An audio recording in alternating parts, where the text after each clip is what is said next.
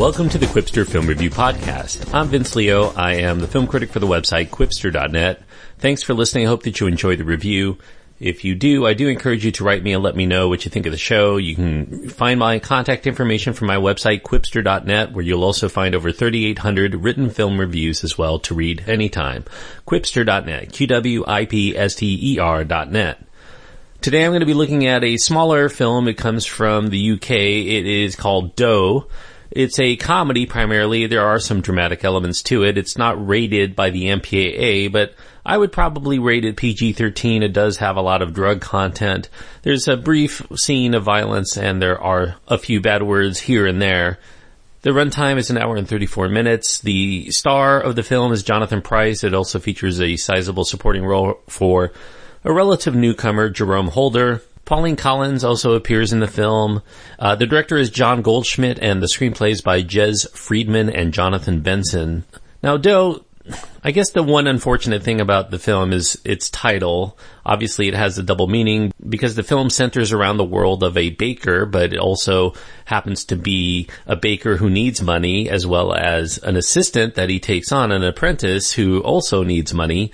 So we have the title. It does kind of work, but it's a silly name. And as the film played out, there were some thoughts that ran through my mind about the unfortunate name and what a better title could have been. I guess the most immediate thing that will come to mind is Baked, obviously, because the film is about a baker who ends up selling baked goods that have pot in them. So his customers, who are eager and happy to receive more of it, end up coming back for more. That would have been a great title, I think, but the tagline of the film actually catches on that this is a term for both being high as well as baking, of course.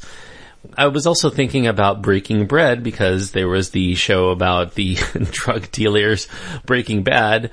I guess that connection may go over some heads. I don't know that Breaking Bad was a big hit in England, but perhaps it was. I don't know. But the need for weed, maybe even challah for dollars.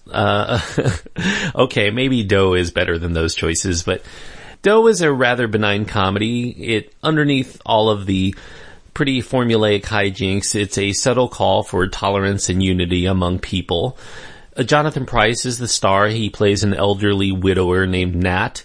Nat is the current owner of the family's century-old Jewish bakery that's just been barely scraping by of late, mostly because his predominantly Jewish clientele are moving away from the East End London neighborhood in which the shop resides. The interiors mostly are filmed in Budapest. There are some exterior shots of that neighborhood.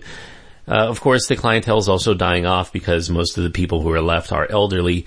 When Nat's only assistant leaves for a better paying job, he's stuck having to do it all by himself. Pretty unsuccessfully, he advertises for a new apprentice, but the prospects that he's getting are pretty dismal.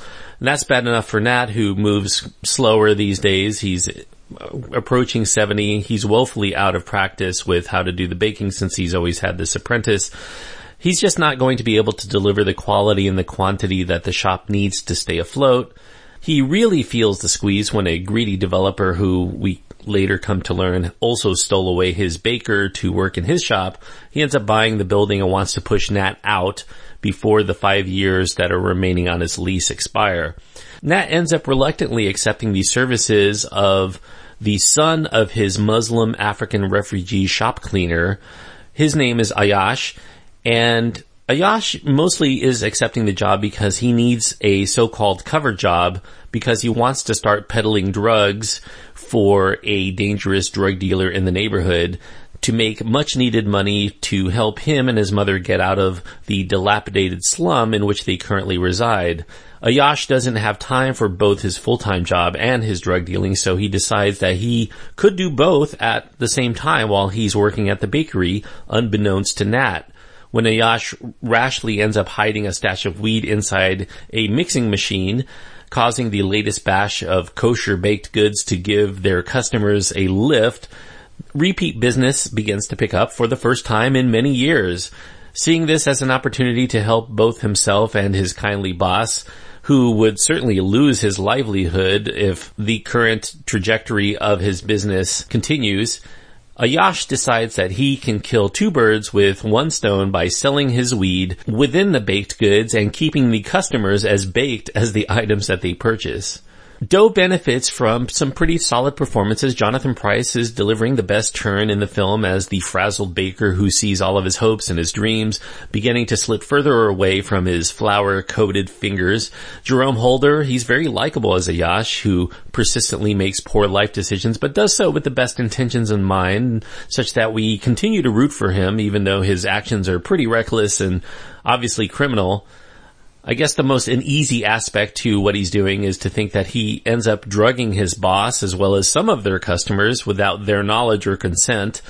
The movie not only finds humor in the generational divide between the older Nat and the younger Ayash, and the racial one is there in a more minor sense anyway, but it also navigates some pretty tricky religious friction and prejudices that have plagued the Jewish and Muslim communities in London for a while now. The fact that Doe comes across as old-fashioned probably won't come as a surprise when you learn that John Goldschmidt, the director, hasn't actually helmed anything in nearly 30 years. His last effort came in 1987. It's also the first feature screenplay for the screenwriter Jez Friedman. Jez Friedman created a short film called The Funeral back in 2013. That was executive produced by the director of this film, Goldschmidt, and also first-timer Jonathan Benson. The tone of the film's a bit loose. It's occasionally stiff, but I do think that the performances elevate the characters such that we end up liking them well enough that we want to see what happens for them in the end. We have a rooting interest. And contrivances do abound within the plot, most notably when the two protagonists end up having to don disguises and break into a corporate headquarters to save their livelihoods. You know, that seems so far-fetched compared to the rest of the film, but the movie seems to be made mostly as a piece of fluffy, innocuous entertainment anyway, so such an indulgence manages to not sink the film into being a complete misfire. It's all pretty genial, all in all. Doe does begin to weaken somewhat when the secondary plots kick in. They involve the bullying tactics of both the wicked developer as well as the dangerous drug dealer.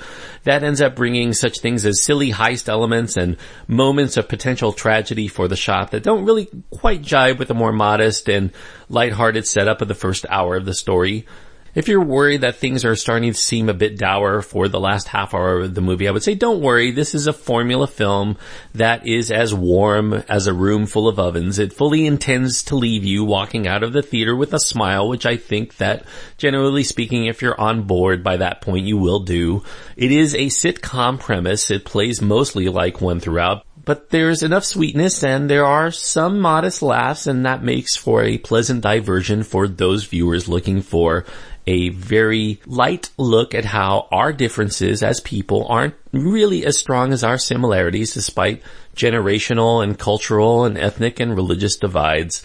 I'm giving Doe 3 stars out of 4, and 3 stars on my scale means that if you're looking for a comedy that has some serious subtext underneath that allows you to look at some pretty serious issues, the friction that exists between people of religious or cultural or religious or generational clashes, then I think that you'll probably find that the message is delivered with a lot of sugar, makes it go down easy, and you'll probably end up enjoying it and getting the message underneath it as well.